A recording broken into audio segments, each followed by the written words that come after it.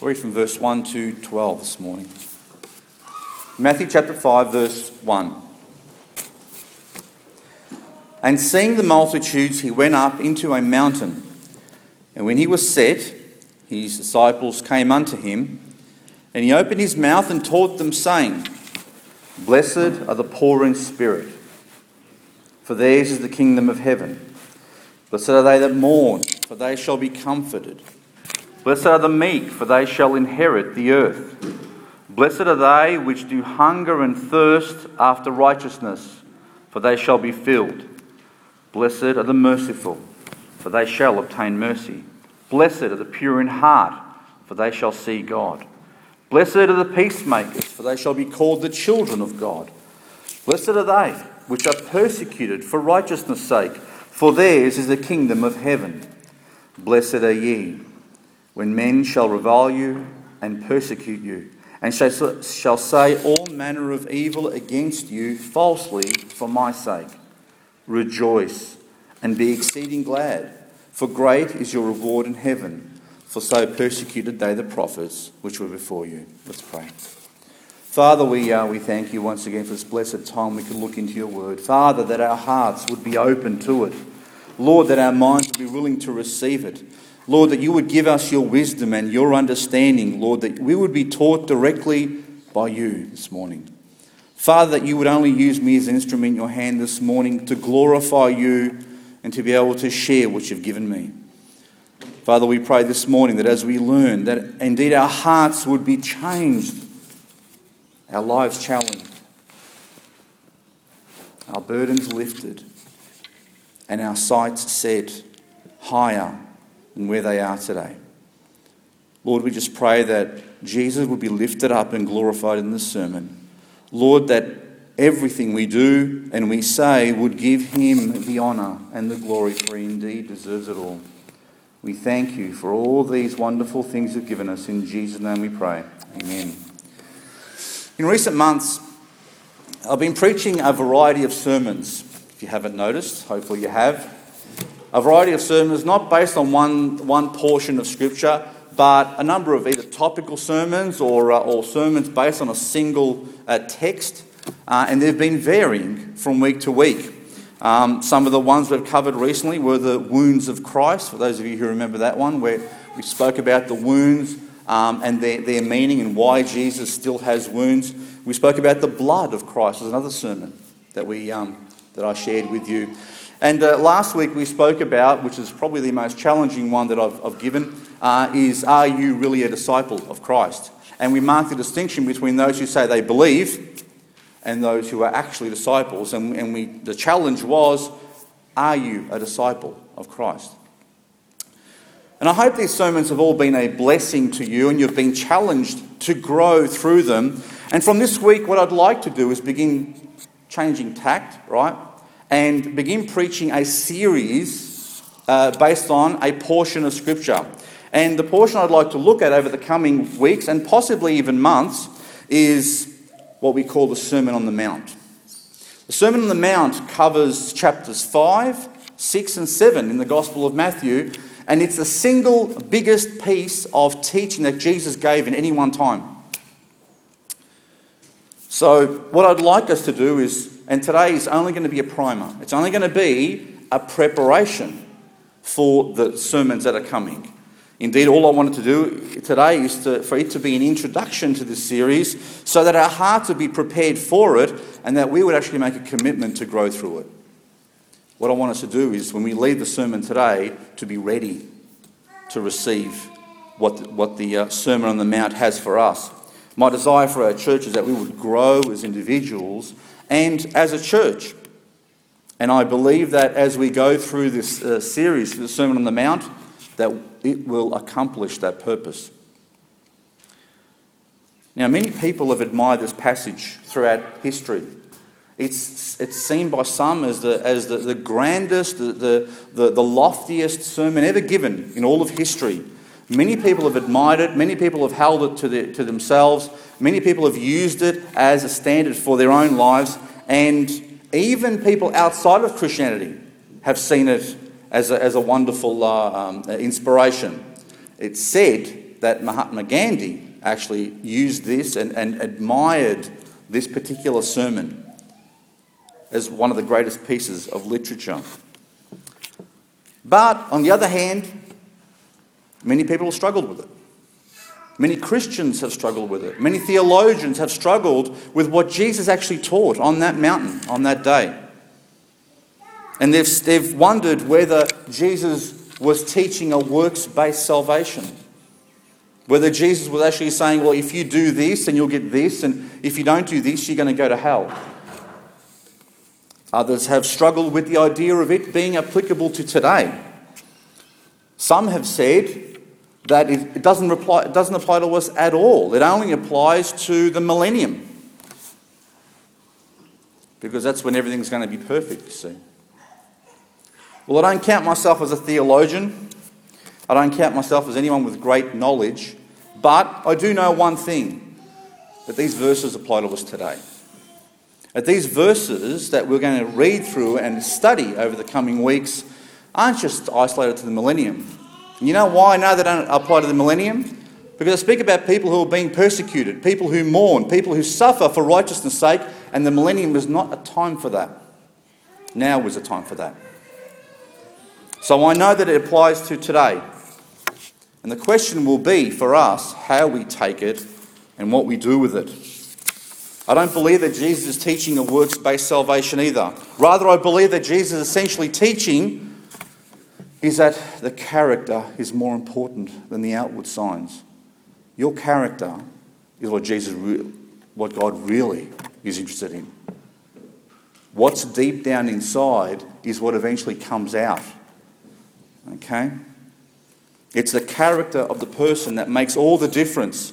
The most important thing about you is not necessarily what you do on the outside, because you can do a whole lot of things on the outside and seem to everyone else to have it all together, but when it's not right on the inside,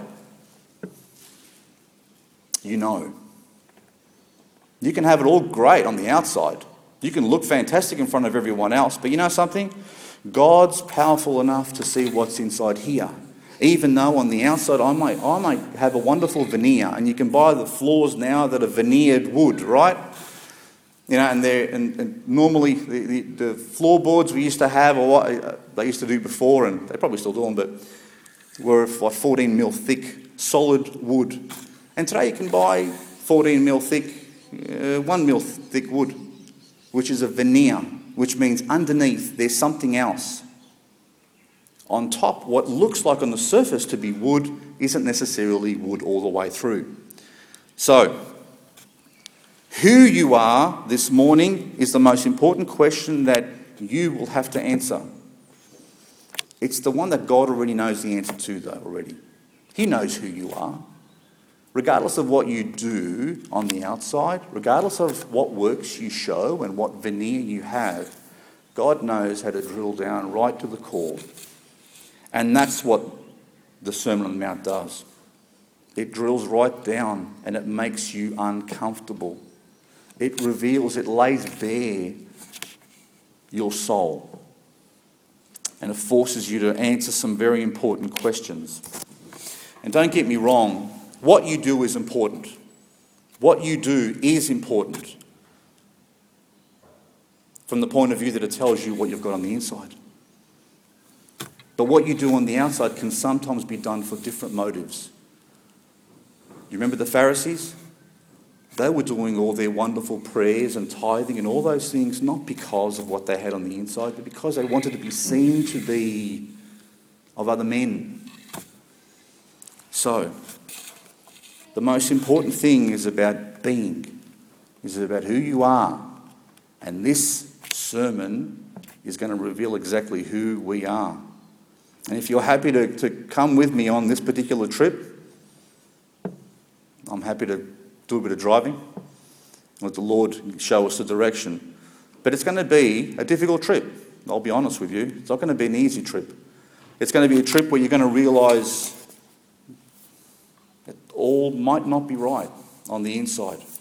But hey, knowledge is an important thing.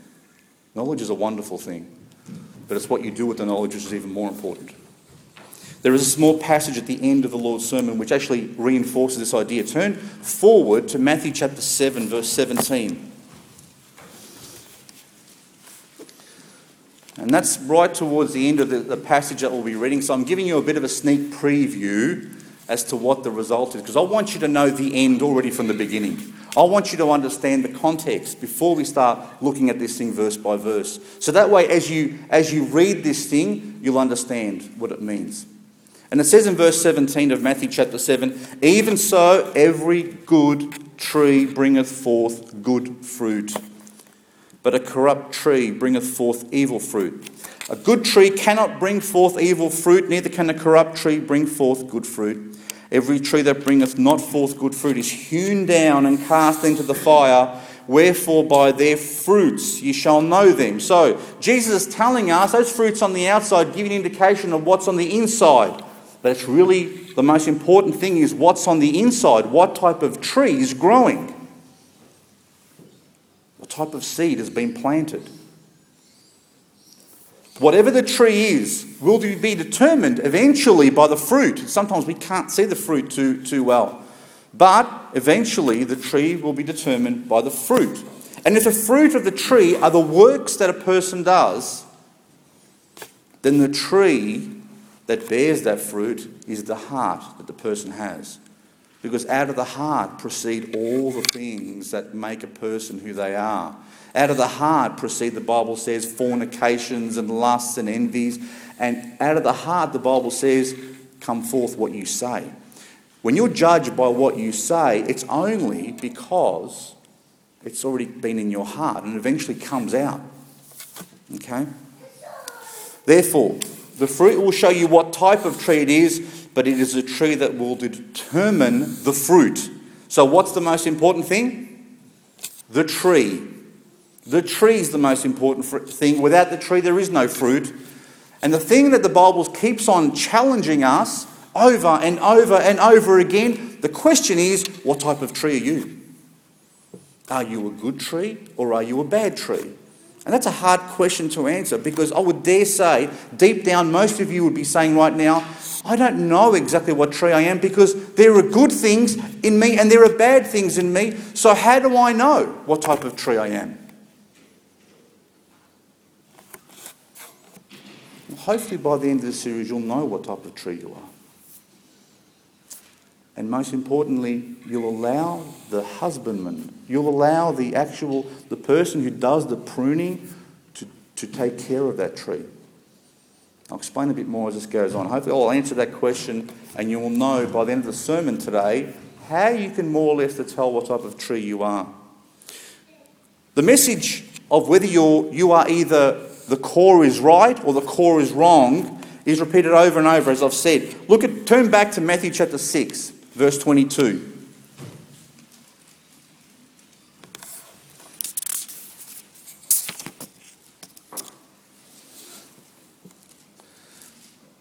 Jesus says, "The light of the body is the eye. If therefore thine eye be single," which means not one eye, it means that you're looking only in the same direction, one particular direction, "thy whole body shall be full of light. But if thine eye be evil, thine whole body shall be full of darkness. If therefore the light that is in thee be darkness, how great is that darkness?" So either your eye is evil or it's good, correct? And depending on what your eye is going to depend on whether you're filled with light or you're full of darkness. So you are either one or the other. There's nothing in between. Go to Matthew chapter 12, verse 34.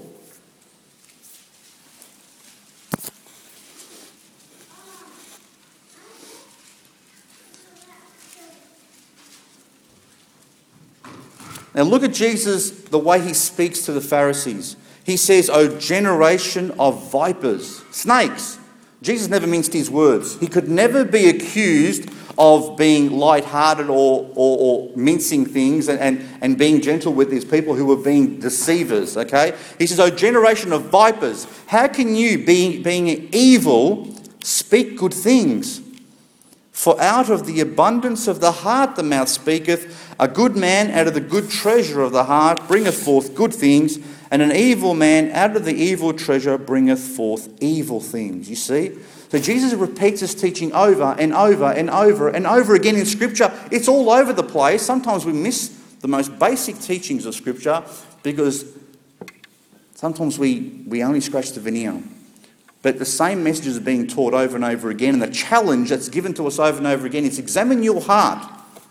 Examine your heart, because the most important thing for you and me right now is that our heart's actually right with God. If our hearts are not right with God, then we will stand before Him one day and we will be thoroughly disappointed. Because at that point, we will know exactly what's in our hearts. And we will stand before God with no excuse. So the question is, what we do with the time now. Do we examine our hearts and we get them right? Or do we play around and play the game? Okay? And I have no intention of playing games. And I hope you don't either. Because this is a very serious matter. Most of you know I'm a very light-hearted person. When it comes to the Word of God, though, this is ultimately serious stuff. Because everything you and I do in this life will affect not just ourselves, but everyone around us.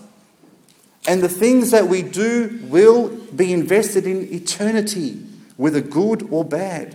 So what's the most important thing is to know who you are.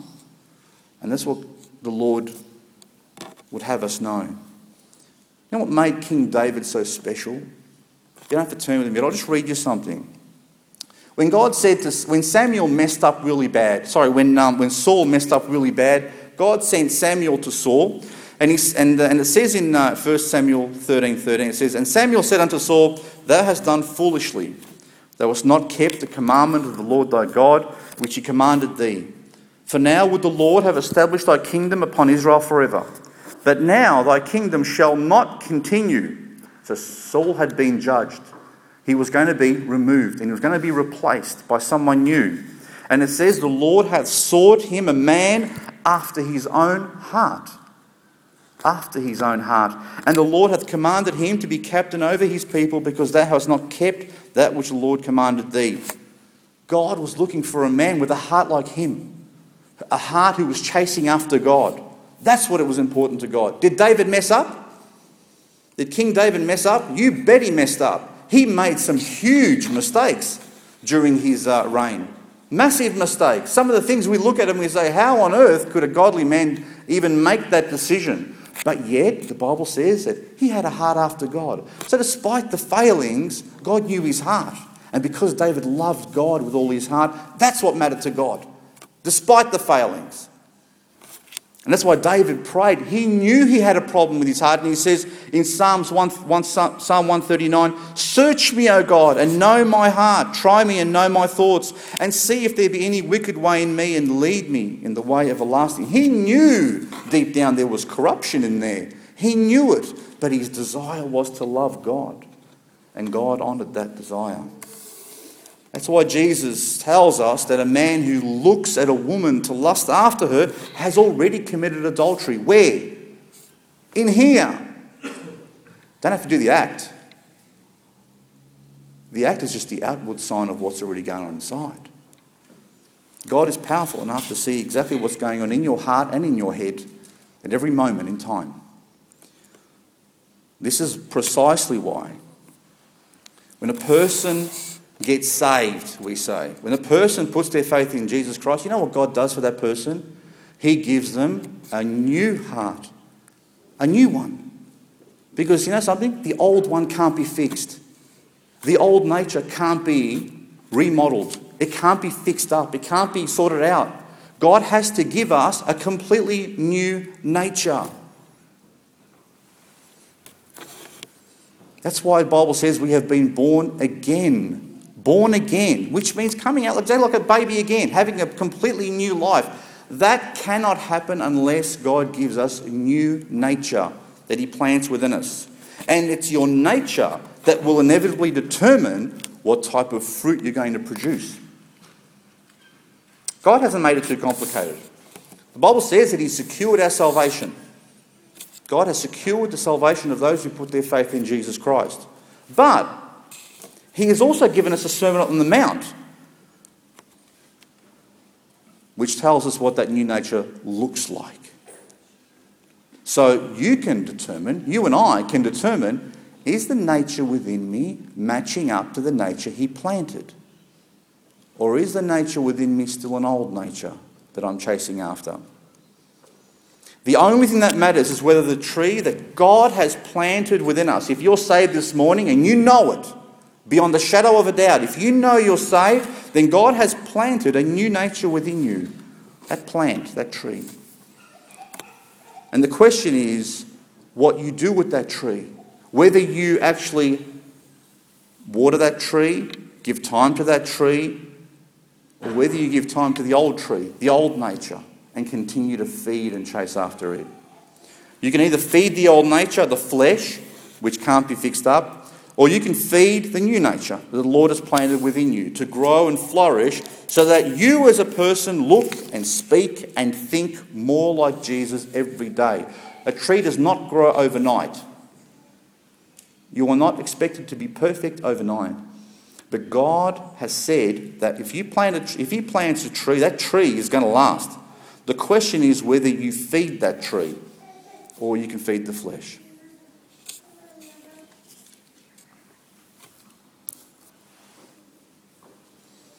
And there's two dangers before we go into this series. There's two dangers for you and I.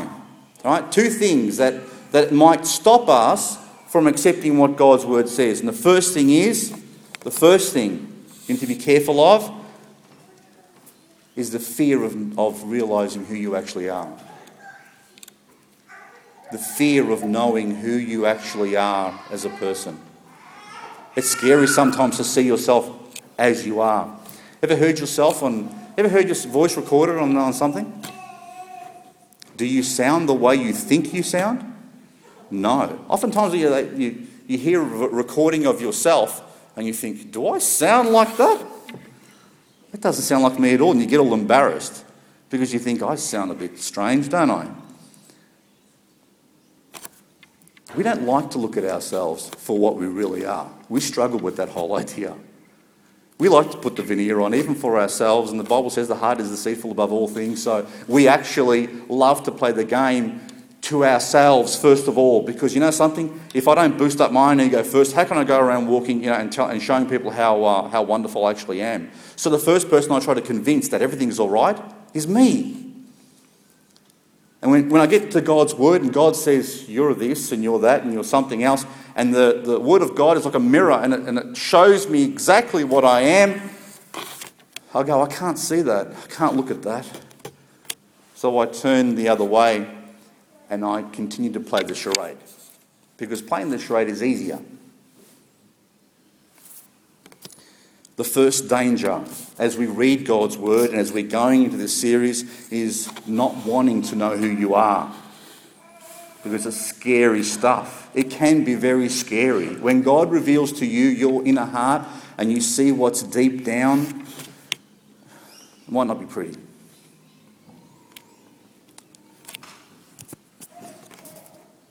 In reality, the whole world really lives a lie, don't they? Everyone in the world lives a complete lie. They're playing a game, a masquerade. There are things deep down that they're all hiding. Everyone's hiding something. Everyone's got skeletons in their closets and everyone's hiding things they don't want anyone else to know, because I'll tell you something. If I took any of you, including myself, and we stood you up here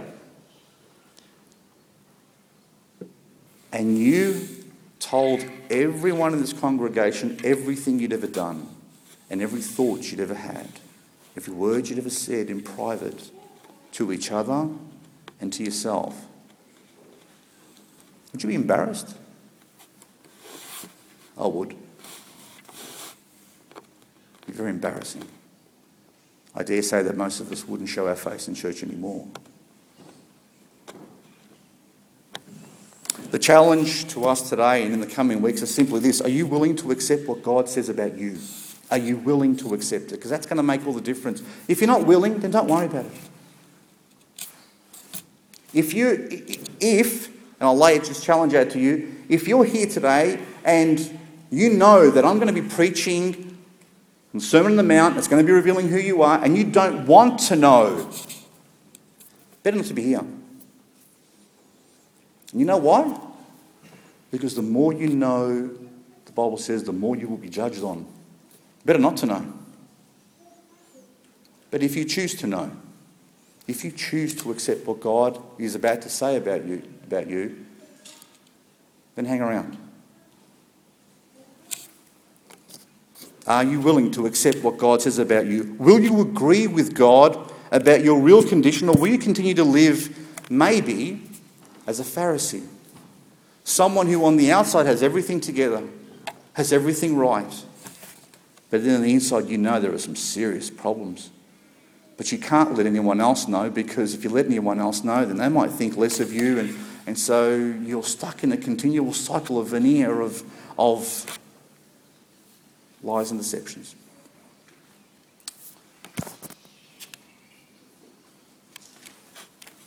What will you do with the truth? Will you take it into your heart as much as it may hurt your pride and your ego?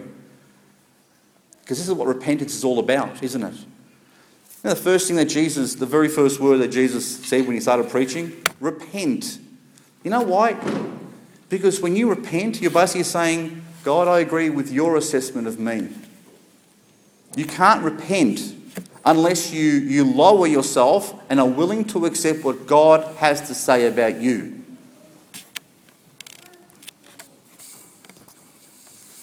A person must repent before they accept Jesus as their Saviour. They have to. Because you have to first accept what God has to say about you before you will put your trust in the Saviour.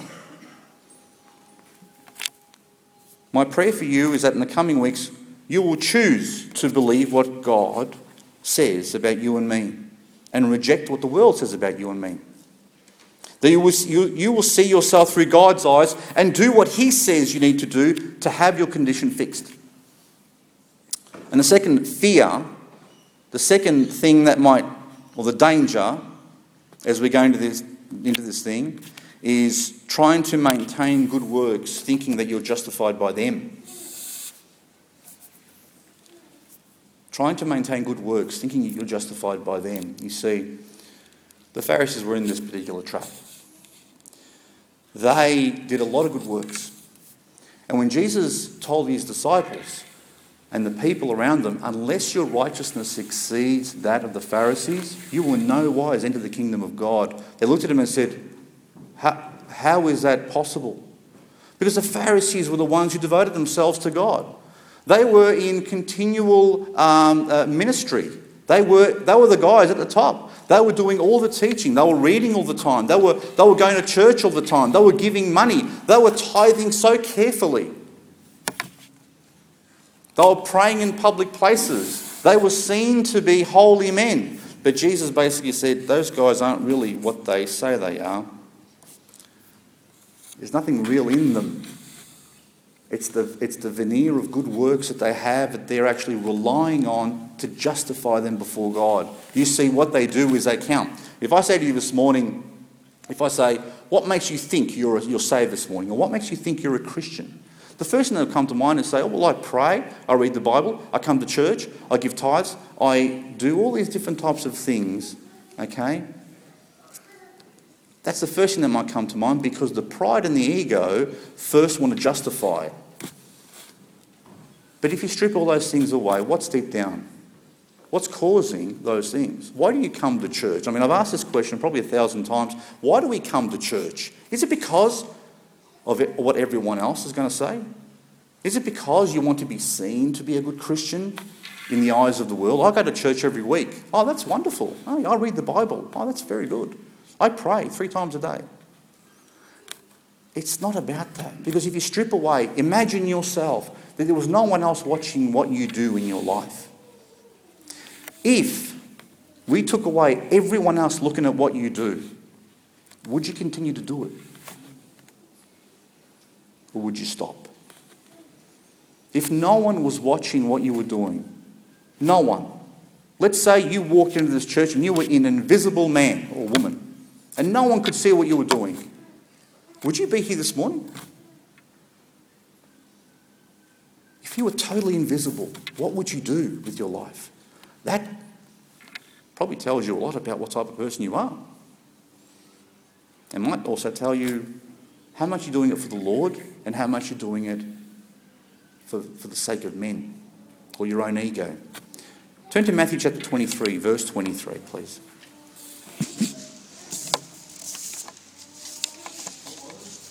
Matthew chapter 23, verse 23.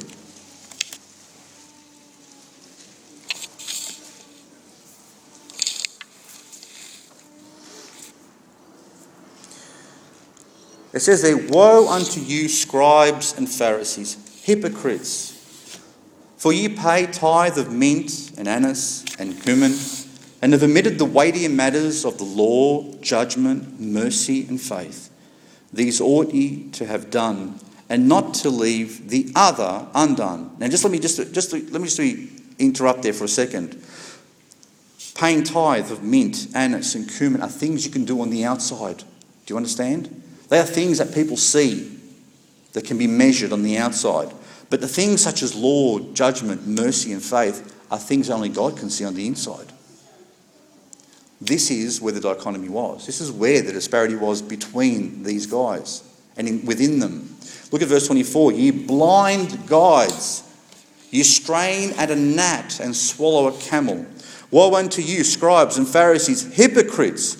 For ye may clean the outside of the cup and of the platter, but within they are full of extortion and excess. Thou blind Pharisee, cleanse first that which is within the cup and platter, that the outside of them may be clean also. Woe unto you, scribes and Pharisees, hypocrites! For ye are like unto whitened sepulchres," that's tombs where they bury people, "which indeed appear beautiful outward, but are within full of dead men's bones and all uncleanness. Even so ye also outwardly appear righteous unto men, but within ye are full of hypocrisy and iniquity." That clear enough?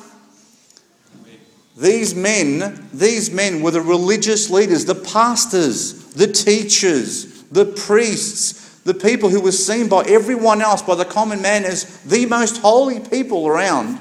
And Jesus says they were a bunch of hypocrites because all they worried about was the outside, but inside they were all corrupt. What matters to God is what's inside you. More than what comes out in the outside. More. Because God knows that if the inside is clean, eventually it does come out. In the end, it's not about all the carefully orchestrated works that we keep and we do and the things that we say in public. It's not about any of that. It's rather where all these works come from. And the works, believe it or not, can come from a corrupted heart, like the Pharisees. Or they can come from a genuine heart. Enough of a background there for you. And we're not going to do much more, but I want to give you a bit of background as to this particular passage. As I said, it's the longest single piece of teaching that Jesus does in all the Gospels. If you have a red letter Bible, where Jesus' words are all in red, there's 3 whole chapters of red writing, which is strange when you look at it. And this sermon occurs toward the beginning of Jesus' ministry. Jesus had been baptized by John, and he'd been tempted by Satan in the wilderness. And after all those temptations, he began, the Bible says, to preach, to teach, to gather his disciples to him. And if you look back at the passage just before chapter 5, go to Matthew chapter 4, verse 23, and we'll look at what Matthew says in preparation of this particular time, what God actually says about the Lord as he was about to give a sermon. This is our context. Matthew 4:23, it says, "And Jesus went about all Galilee, teaching in their synagogues and preaching the gospel of the kingdom and healing all manner of sickness and all manner of disease among the people. And his fame went throughout all Syria. And they brought unto him all sick people that were taken with diverse diseases and torments, and those which were possessed with devils, and those that were lunatic, and those that had the palsy, and he healed them. And there followed him great multitudes of people from Galilee, and from Decapolis, and from Jerusalem, and from Judea, and from beyond Jordan." Jesus had thousands of people following him. He had dozens and dozens, not just the 12 disciples. He had possibly hundreds of disciples following him. And the Bible says that he gathered up his disciples and he started to teach about the kingdom. And because he started healing people, he started performing miracles. The Bible says that more and more people flocked to him. Now, why more and more people were flocking to him? It wasn't necessarily to hear the message. It was to get their cousins and sons and aunties or whatever it is, those who were sick. There's a guy who's healing all types of diseases. Let's bring Auntie Mavis down. Sorry, no, Mavis, not referring to you. Let's bring Uncle whatever it is. Someone's, I don't want to say because I'm going to say someone's name around here. Let's bring them down and get healed. Or we hear he's feeding thousands of people, so let's go down and get a free feed. A lot of them were following him because of the miracles that he was performing, not because of the message that he was giving. Because when he gives this message, this is pretty hard stuff. It wasn't the type of thing that, and this is the difference between what we see in the New Testament and what's delivered today from pulpits. And today we have such a desperation to get people to say that prayer. You know that prayer? The sinner's prayer. Because if they just say those words, it's all going to be fixed. It's all going to be sorted out. And then 90% of people who say that prayer never end up going to church. They disappear off the face of the earth. Never any fruit, never any change, never any work of God in their lives. And yet people say, "Oh, he prayed that prayer, so he must be all right." Doesn't match up. In fact, Jesus often made it. If you read the scriptures, Jesus never said, "Oh, if you just pray this prayer, put your faith in me, everything will be all right." No. When people came to Jesus, whether they were doctors and lawyers and whatever they were, they said, "Oh, I want to follow you." Jesus would say, "Well, okay, you need to understand that I've got no home. When you follow me, you're going to follow me outside." Okay. "Oh, first let me go and..." No. You don't. If you go back to your family first and then come back over here, you're not worthy of me. Jesus always made it harder because you know why? His job was to find out why. What was going on inside here? That's why his words are so hard sometimes. Because he knew exactly what to say to reveal exactly what the heart was, where they were at. Because on the outside they wanted to say, "I'm a follower of Jesus." Huh? That's a beautiful thing. And join this wonderful group of guys that they're following around.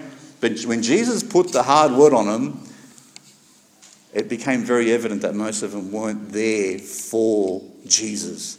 They were there because of the free meals. They were there because of the miracles. They were there because of the fame and the fortune, whatever they thought was going to be. They were there because they thought, if he's the Messiah, that means he's going to become the king of Israel. And if I'm following him now, guess what I'm going to get later on? A lot of motivation there, isn't there? To follow Jesus now.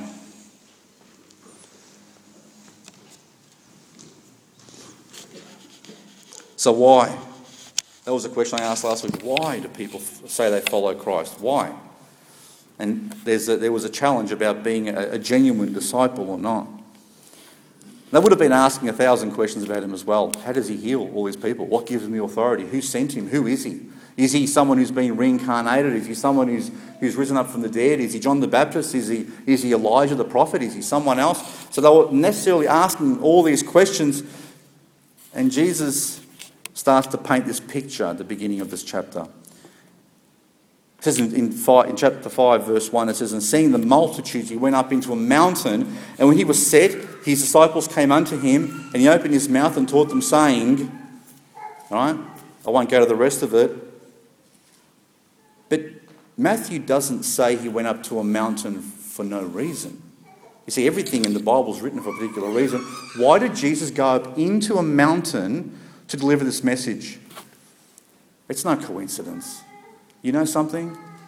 What else was delivered from on top of a mountain?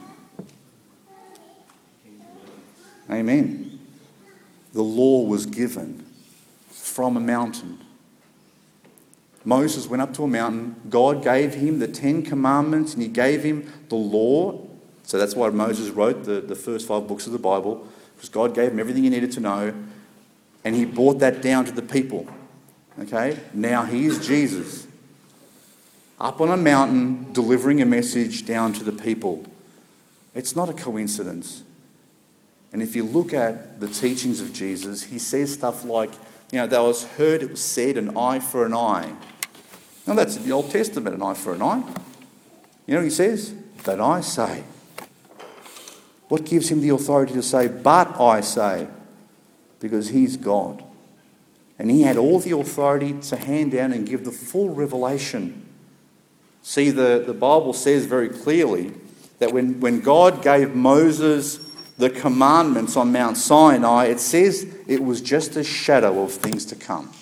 Just a shadow. When Jesus started preaching on the mount in Jerusalem and in Galilee, there was something very different about what he was saying to what was being delivered, or what had been delivered on Mount Sinai. This was something altogether different. It wasn't easier, it was harder. It was more, not less.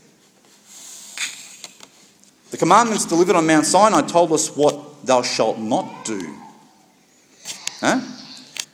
The Bible says in the Old Testament, thou shalt not do A, B, C, D, and E. Thou shalt not murder, thou shalt not steal, thou shalt not kill. When Jesus came along, he says, the Bible says, the commandment says, thou shalt not kill, but I tell you, any man who hates his brother without just cause is a murderer. Oh, thou shalt not commit adultery. I tell you that if a man looks at a woman to lust after her in his heart, he's already committed adultery. All of a sudden, Jesus made what was something very simple into something like this. You know what the difference is? That those laws in the Old Testament, were the shadow of the ones that Jesus delivered. Jesus delivered the full message. And the reason is, and the difference between those two things, is that one, in a sense, can be followed by rote. One can be followed. Thou shalt not, smack your brother in the head every day. Okay, I'll do that. I won't smack, therefore tick. I haven't smacked my brother today. But then on the other hand, Jesus says, thou shalt love thy brother. And not just not smack him, but do everything that's good to him.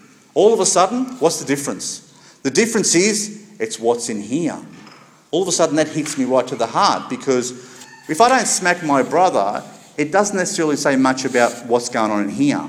But what Jesus says all of a sudden reveals what's inside. Because if I'm not willing to love my brother and to lay my life down for him, then all of a sudden that little thing, don't smack thy brother, really is that much of that. Jesus reveals the heart. And I'm about to finish up.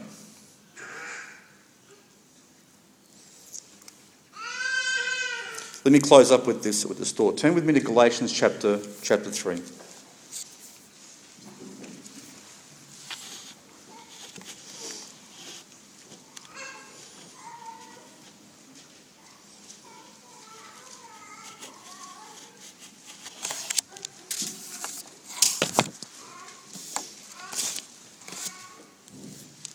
Galatians chapter 3, verse 22. What was the purpose of the law in the Old Testament? What did God give it to us for if it wasn't the full version? You know what it did? You know why God gave it to us in that form? The Bible says that he gave it to us like that just to show us exactly who we are. Because we couldn't keep it. The idea of the law is to drive us to Jesus Christ because we realise how sinful we actually are. Look what it says in Galatians. But the scripture has concluded, all under sin. Every man's a sinner. That the promise by faith of Jesus Christ might be given to them that believe. But before faith came, we were kept under the law, shut up unto the faith which should afterwards be revealed. Wherefore, now listen, this is very careful, this is very important, this one. The law was our schoolmaster to bring us to Christ that we might be justified by faith. And that is the bottom line of the law. The bottom line is that when you look at the law, you realise it convicts you, and the only thing it can do is condemn you. Because if you break one, you've broken it all, and there is no other way around this thing. I stand as a condemned person. I know that my nature isn't very good. And I can't fulfill this law. As simple as it was, I couldn't even do that. And Jesus comes along and says, I'll tell you the full extent of the law. Let me explain to you how it really should sound.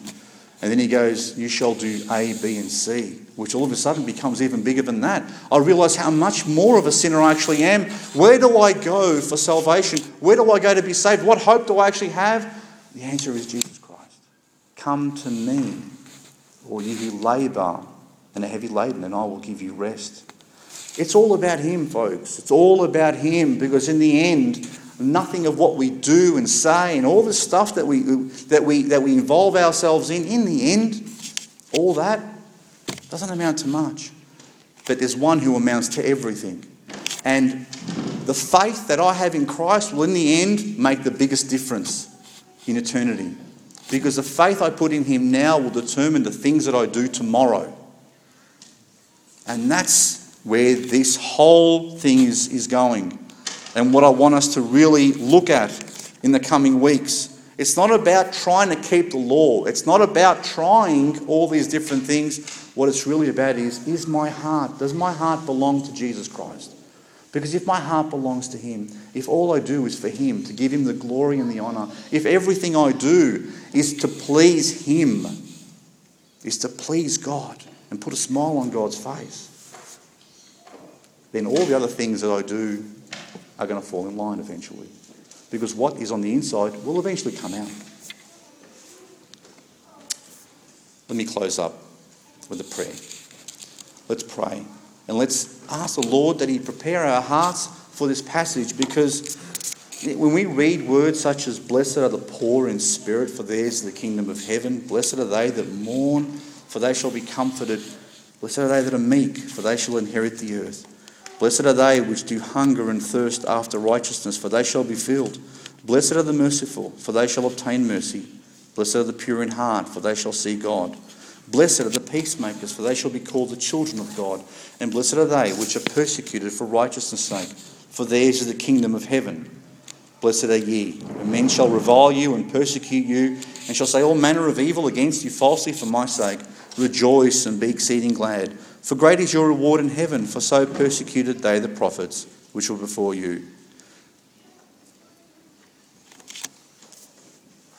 Are you ready to receive this word in your heart? Are you ready to look at God's word, see what it has to say about you, and say, yes, Lord, I agree with you. Change me from the inside. Let's pray for that this morning. Let's pray. Father, we thank you for your blessed word. Father, we thank you that we are in this place this morning and that you have worked already within our lives and you continue to work. Father, we thank you for the finished work of our Lord and our Saviour, Jesus Christ, on that cross, that he willingly went all the way to Calvary to suffer the shame and endure the torture and the persecution for me, a sinner.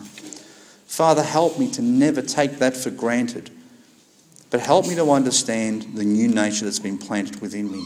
Lord, that I would seek your way in everything that I do, that I would seek to glorify your name, to give you the honour and the praise, to worship you, not just in this place, Lord, but every day of my life. Father, I pray that our hearts be prepared to receive your word, to receive the teachings of our Saviour, to take them into our hearts and let them change us from the inside. Lord, that we might be children that are pleasing in your sight. Father, that we might be a church where people come in and see the difference that's in us, that they see the new nature that you've planted within us, that they might come to understand that they have indeed a desperate need, not just for the new life that you have, but, Lord, salvation from the sin that has ravished this world.